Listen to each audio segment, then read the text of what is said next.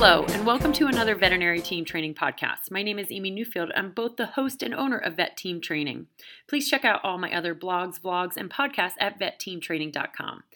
It is National Veterinary Technician Week here in the United States, and interestingly enough, in a large percentage of the world, a lot of other countries celebrate Veterinary Technician and Nurse Day or Week in the month of October. So congratulations and happy Veterinary Technician and Nurse Week or Day or whenever you celebrate it. I'm thrilled that we have time to celebrate such an amazing profession. I was recently asked to lecture on advocating for the profession and what does that really mean? And I thought this would make an interesting podcast. So I really wanted to utilize this time to talk about how can we advocate for the veterinary technician and nurse profession. Well, if you've been listening to my podcast for quite some time, you know I'm a huge fan of history. So let's dive into some history because veterinary medicine has changed greatly. Interestingly enough, in 1908, the Canine Nurses Institute of England was actually created to train veterinary assistants. I know, crazy? England was pretty progressive. They actually came ahead of time and decided, you know what, we need to have more than just veterinarians, friends, and family who are helping the actual doctor. So they came up with a school. And again, not the most original title because it excludes every other species, but the Canine Nurses Institute in England in 1908. So they were pretty progressive. Kudos to the UK for being very progressive in actually coming up with education for veterinary assistants. Now let's fast forward to the 1960s. There were a couple other countries that did a pop-up here and there, but it wasn't really until the 1960s where the American Association of Laboratory Animal Sciences actually certified 3 different levels of on-the-job trained animal technicians to assist in research. So even animal research labs were more progressive than what we have here in the United States, known as veterinary technology programs. The very first animal technician education program was in 1961, and this was through SUNY, which was the State University of New York. And so they graduated a total of 8 students in 1963. And interestingly enough, even the U.S. Army had a program before any sort of AVMA accredited program. They created something called Animal Care Specialist in 1961 at the Walter Reed in Washington, D.C. By 1965, the British Veterinary Nurse Association actually was the very first true countrywide organization for veterinary technicians and nurses. Now, they call themselves veterinary nurses over there, but kudos again to England. They're crushing it in the veterinary technician and nurse department.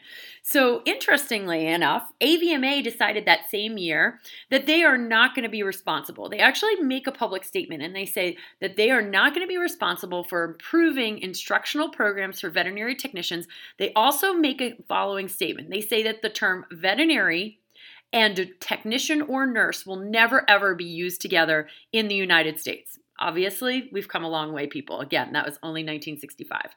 In 1967, the AVMA said they made a mistake. They changed their views only 2 years later, and they started to develop a committee designed to deal with establishing criteria to accept veterinary technicians and assistants, and also help to develop programs for them. I guess they realized we weren't going away, but also, who was advocating for the profession?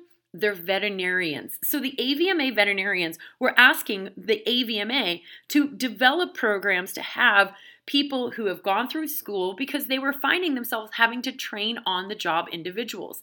So in 1969, they started to encourage all states to have committees for animal technicians. That's what they called them.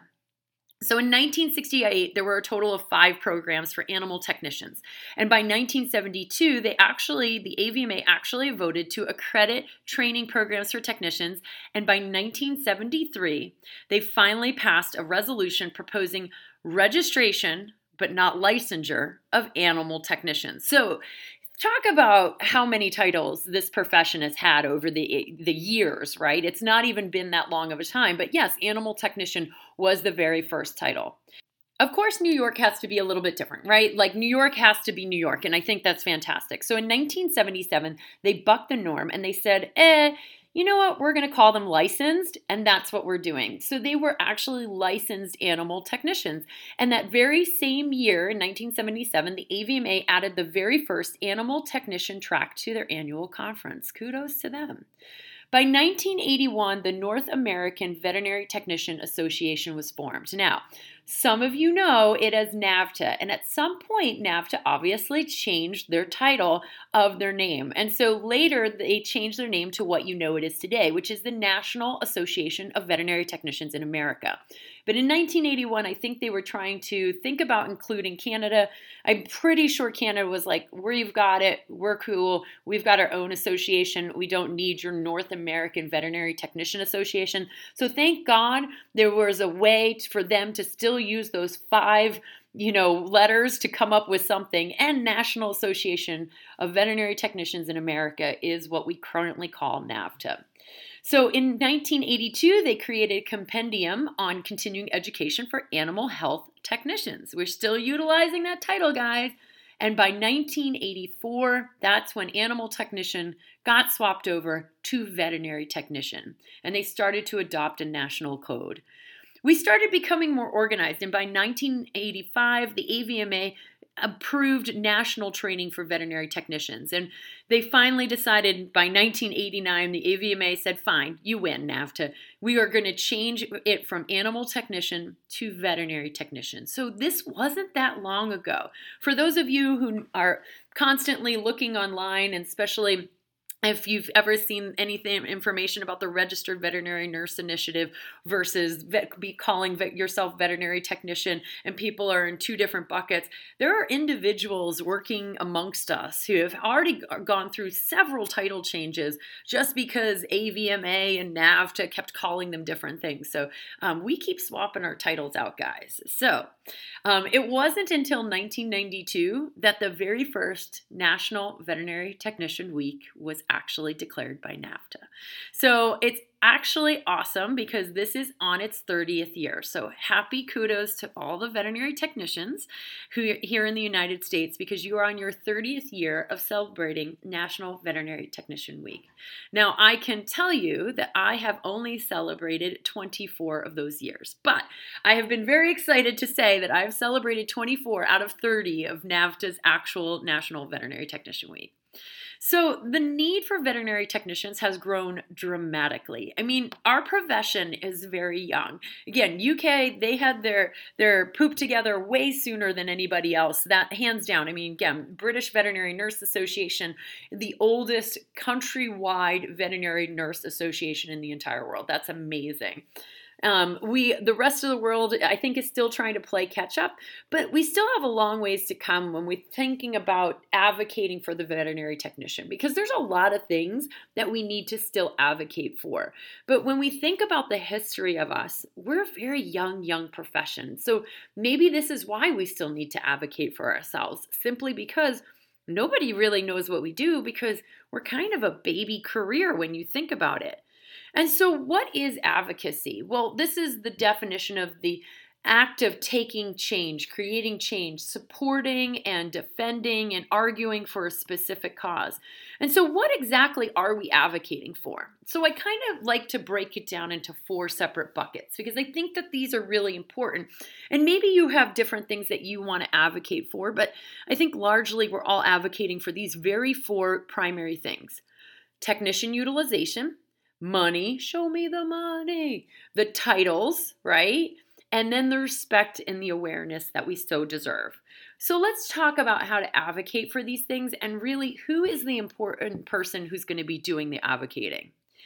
Well, it's interesting because by all definitions, our career as a veterinary technician or nurse is the only job you are defining yourself by what you cannot do.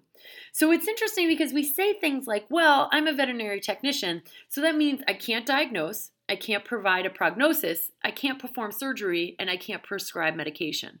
Those are the 4 things that you can't do, which is really interesting because every other career, you say, what do you do? And they tend to tell you what you can do or what they can do, not what they can't do. They don't say, oh, I work at Walmart and here are the things I cannot do. They tell you about what they can do. We typically describe our career as the things we cannot do. So that's really interesting when we think about it, just on our own description. The reality is that we're still facing an upward battle of technician and nurse utilization. And the reality is the lack of utilization is a waste of time and money, not just for the veterinary technicians, but for the veterinarians in the hospitals itself. So if you happen to be a veterinarian or a practice owner who is listening to this and you are not fully utilizing your veterinary technicians and nurses, well, then you're wasting your hospital's time and money. We really do need veterinary technicians to start seeing client appointments. We really want them to be huge advocates of most of the surgery prep work prior to getting in that animal into surgery. Really, the veterinarian should just come in, scrub, and cut the animal and walk out. That's all they really should do.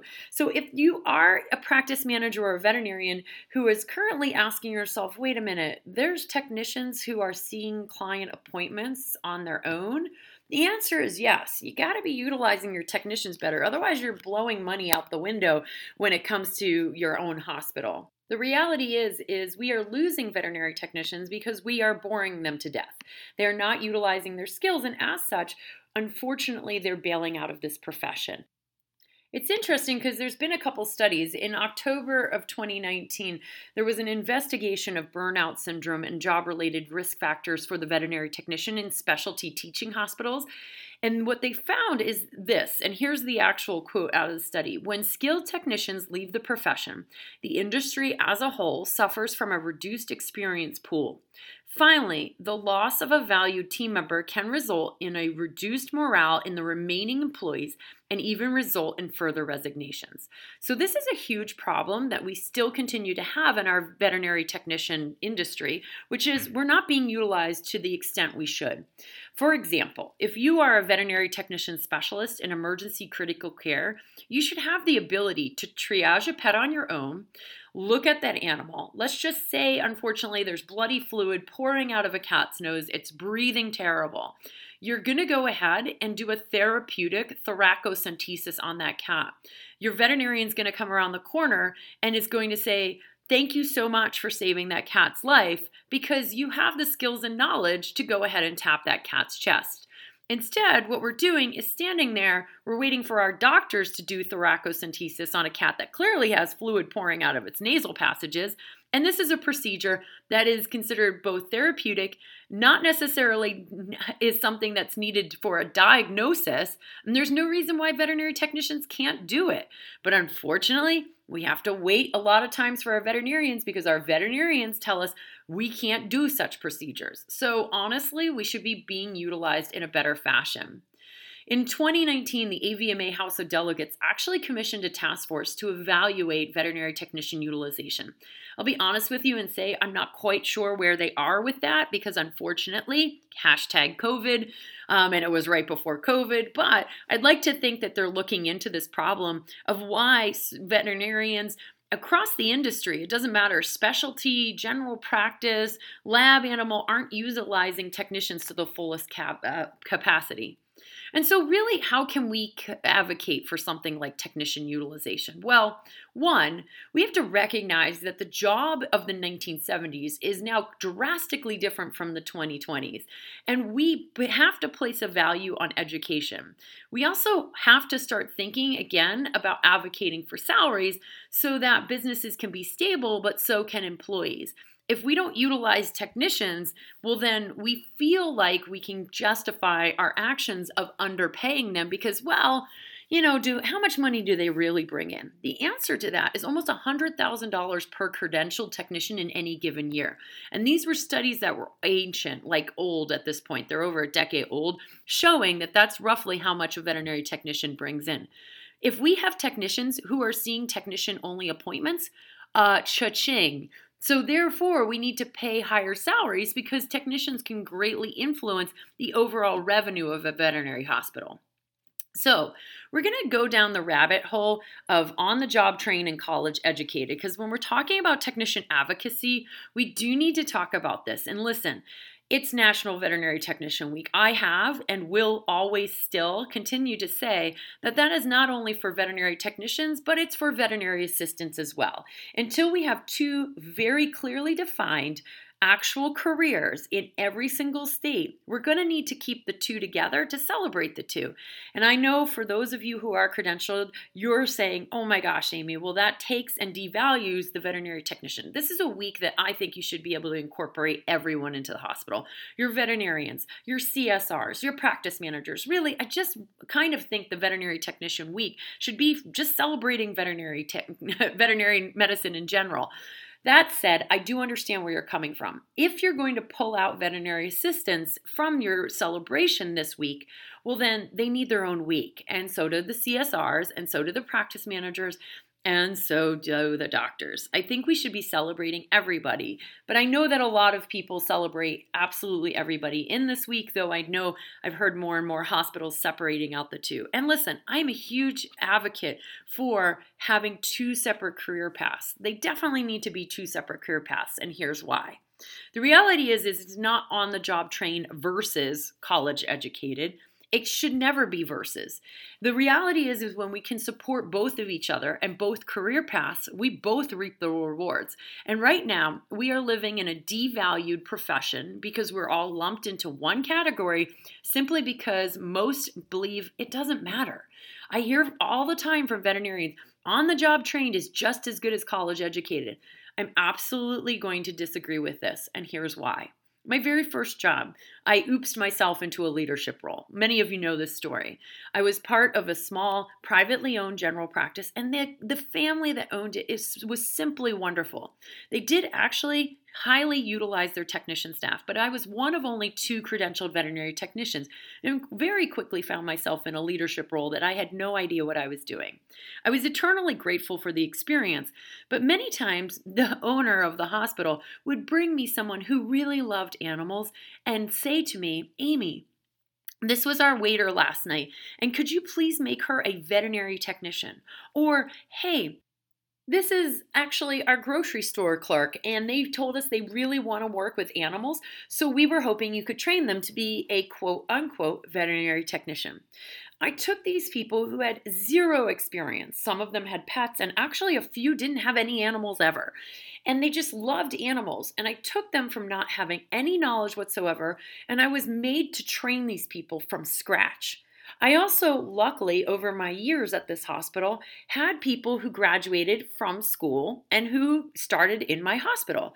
I can tell you, there's no question that training from someone who has zero knowledge of animals and then training someone who just came out of school, there's no comparison, guys. It's that simple. When you don't even know what an IV catheter is, or how to hold it, or how to draw blood, or the ramifications if you mess that up and you're doing it on a jugular vein and, oh, you could lacerate the entire trachea. Oh, you could cause nerve damage and paralysis. Oh, I don't know, you could cause a pneumomediastinum.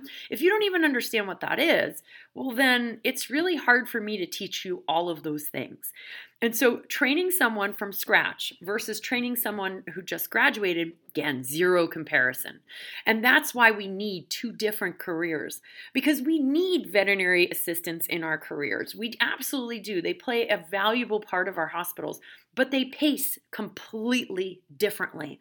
And when people say to me, oh my gosh, on-the-job train is just as good, They did not start off the same, and they pace very, very differently for many years. At some point, the on-the-job train could actually surpass the college-educated veterinary technician, hands down. I've seen amazing on-the-job trained individuals, but the reality is that we're all doing ourselves a disservice because we are lumped into one group.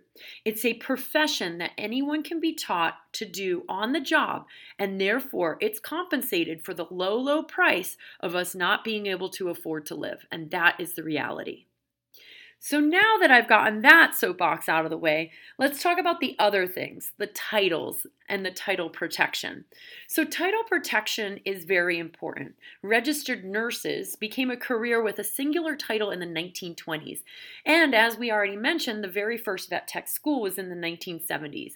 There's very few states that offer actual title protection for veterinary technicians. And those that do, honestly, they don't enforce it. And so we are constantly hearing from states and, unfortunately, veterinary technicians who say, oh, yes, we have licensure in my state. My veterinary hospital, though, calls everyone a veterinary technician and says it doesn't matter. Unfortunately, this devalues the education process and, again, makes all of our salaries at the low, low price of not being able to afford to live. Along with this is the scope of practice. This makes a career, and there's very few states that actually have a solid scope of practice. And those that have scope of practice, well, they're honestly laughable.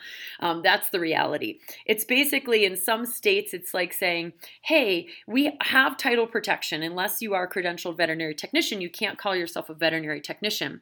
And our veterinary technicians are the only ones who can give a rabies vaccine, induce anesthesia, and place an IV catheter. Are you serious? Those are the only three things that differentiate a veterinary technician from a non-credentialed veterinary technician?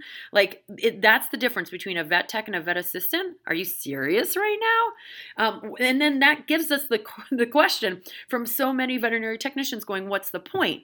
And then from a hospital payment stance, well, then that veterinary technician really isn't contributing much more than the veterinary assistant, which is why everybody's salary stays low price of not being able to afford to live.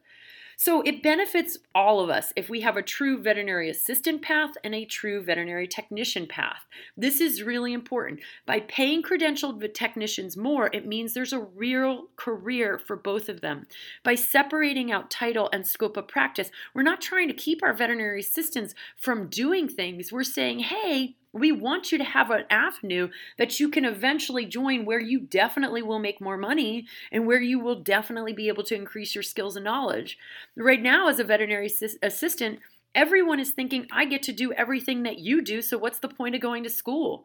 The point of going to school is because you pace very differently. You understand the why, and I guarantee the studies that are out there, and hit me up if you want these studies, they have shown the increase in revenue comes from credentialed veterinary technicians, not veterinary assistants. So sorry. I know it's really hard, but until we actually have two different careers, we're all going to be continued to be in one lump sum, which means we don't get paid anything. So it also means there's an increasing utilization. When we can say this group of people have the ability to do a certain skill set, we put more trust in that group. When you go into the hospital and someone says, oh, this is a nurse assistant versus a registered nurse, who do you put more trust and value in? Who's going to get paid more? Bing, ding, ding, ding, ding, right? Guys, it's that simple. And it's not to say I don't love the on-the-job trained veterinary assistants. I do. And there needs to be a career path for you. But right now, we're all lumped into one group and we're all suffering because of it. Until we can separate out credentialed veterinary technicians and become a true career, it's not going to serve any one of us. I'd like to define what a vet assistant is. I want to really say, what does this look like? And then place a value on that. Because veterinary assistants would then have the opportunity to grow, earn a higher salary, just like registered nurse assistants, right? This is really important. So all of this, from changing titles and scope of practice, requires money, it requires time, it requires people to commit to the work because it requires change in legislation. Who are the people who do that? It's every single one of us, guys. It really is. It's not somebody with a PhD or even a lawyer. Yes, lawyers get involved, but the people who start these movements and start this groundwork are veterinary technicians and even veterinary assistants coming together to open up their state practice acts and say, we want a career, we want to actually to get paid what we're owed at this point, and we're tired of being all grouped into one lump sum and you guys paying us diddly squat. That's the reality of advocacy. And so it requires every single practice to also place a value on education. It literally hurts my heart when people say, oh yeah, we have licensure and we have title protection, but they don't care. I mean, guys, that's just really such a horrible thing to say. Could you imagine if we said that to our veterinarians? Yeah, you're a doctor, but we don't really care. So what we did was we grabbed this store clerk and we're going to teach them how to spay and neuter because no offense, neutering and spaying an animal, it's not that difficult. You could literally teach someone off the street in probably a few hours how to neuter an animal. So you got to question, why aren't we doing that? Oh, I don't know, because there's state laws that prohibit that. Unfortunately, we have no state laws to prohibit veterinary technicians and veterinary assistants doing certain things. And so therefore, again, we don't have an actual career. So it does require our hospitals to place a value on education. If your state has licensure, make sure you utilize the title that you're supposed to be utilizing. And even if your state doesn't have licensure, please challenge. My challenge is separate those out and elevate the entire profession. It's kind of like everyone's job to do that at this point. It also requires each one of us, yep, that's you listening to this podcast, it requires every single person to become an advocate for this profession. So yes, if you are part of a state veterinary technician association, get actively involved, figure out where they are with your state practice acts, figure out where they are with scope of practice and title protection. This is really important. It requires every person to put an effort into it. And if you are not credentialed, you should also get on this bandwagon, because creating a path for a credentialed veterinary technician means that one day you might be able to get into that career path and make some more money. State veterinary medical associations, please stop fighting with your vet tech associations. It's archaic to say, oh, my on-the-job train is just as good. Yeah, they are now because they're 10, 15, 20 years into this profession. Unfortunately, they did not start off as just as good. Trust me, I know, guys. Toe-to-toe, we can go drag somebody off the street who knows nothing, take someone brand new who just graduated, put them in your vet hospital. Who are you going to want more? Yeah, that's all I have to say. Unfortunately, I find that veterinary medical associations are often not supporting the Vet Tech Association and opening up the scope of practice and title protection. That's ridiculous. Can we please stop? Veterinarians, please stop fighting against your technicians. I know we're a young profession, but we're just trying to help you out. And then at your practice, absolutely, we want to educate everyone at our hospital, but you do it with kindness and education. And then certainly online. Listen, if you're going to be a social justice warrior, which I definitely am, you can't be mean. And I see a lot of people being super mean online. They're snarky, they're rude, they're calling out non-credentialed veterinary technicians, telling them, you don't have the right to utilize that title, and who do you think you are? Do we really think this is how we're going to change the profession? Just be nice to each other. Try to advocate with kindness and compassion and empathy. Just stop the bullying online, because that's not going to help serve anybody, and it certainly isn't advocacy. It's actually the opposite of that. And then it requires client education as well. I mean, I often think, like, if some big company could put out some advertisements online, could you imagine during the Super Bowl, there's an advertisement that says, what is a veterinary technician? A credentialed veterinary technician. I guarantee you owners are going to ask for what a credentialed veterinary technician is in their own hospital.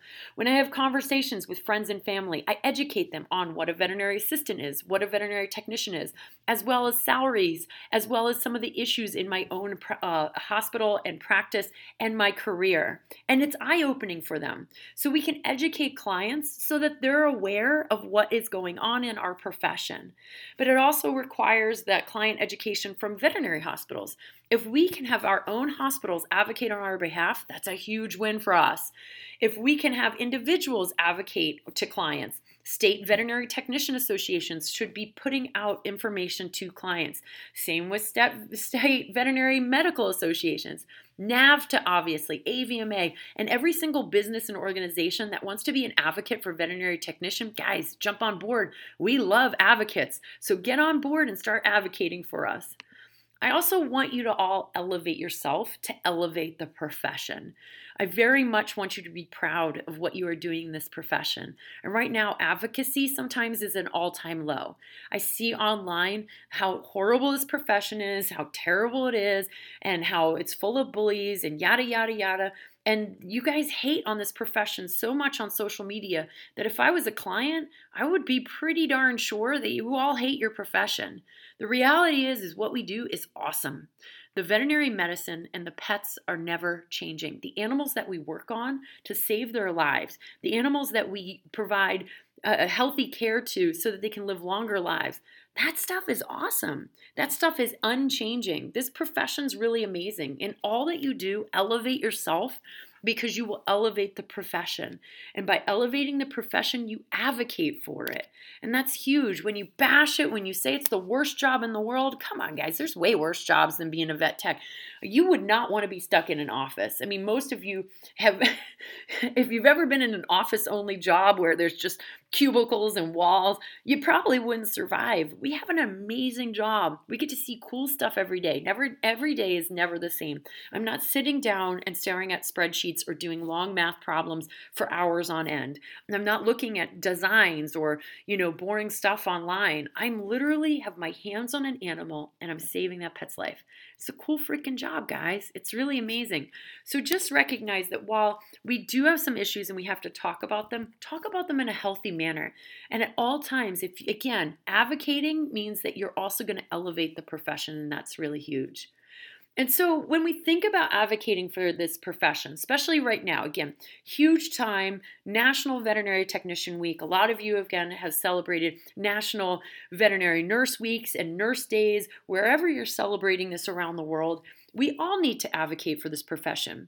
We can think about how young of a profession it is, regardless of what country we are, especially in the United States, super young profession.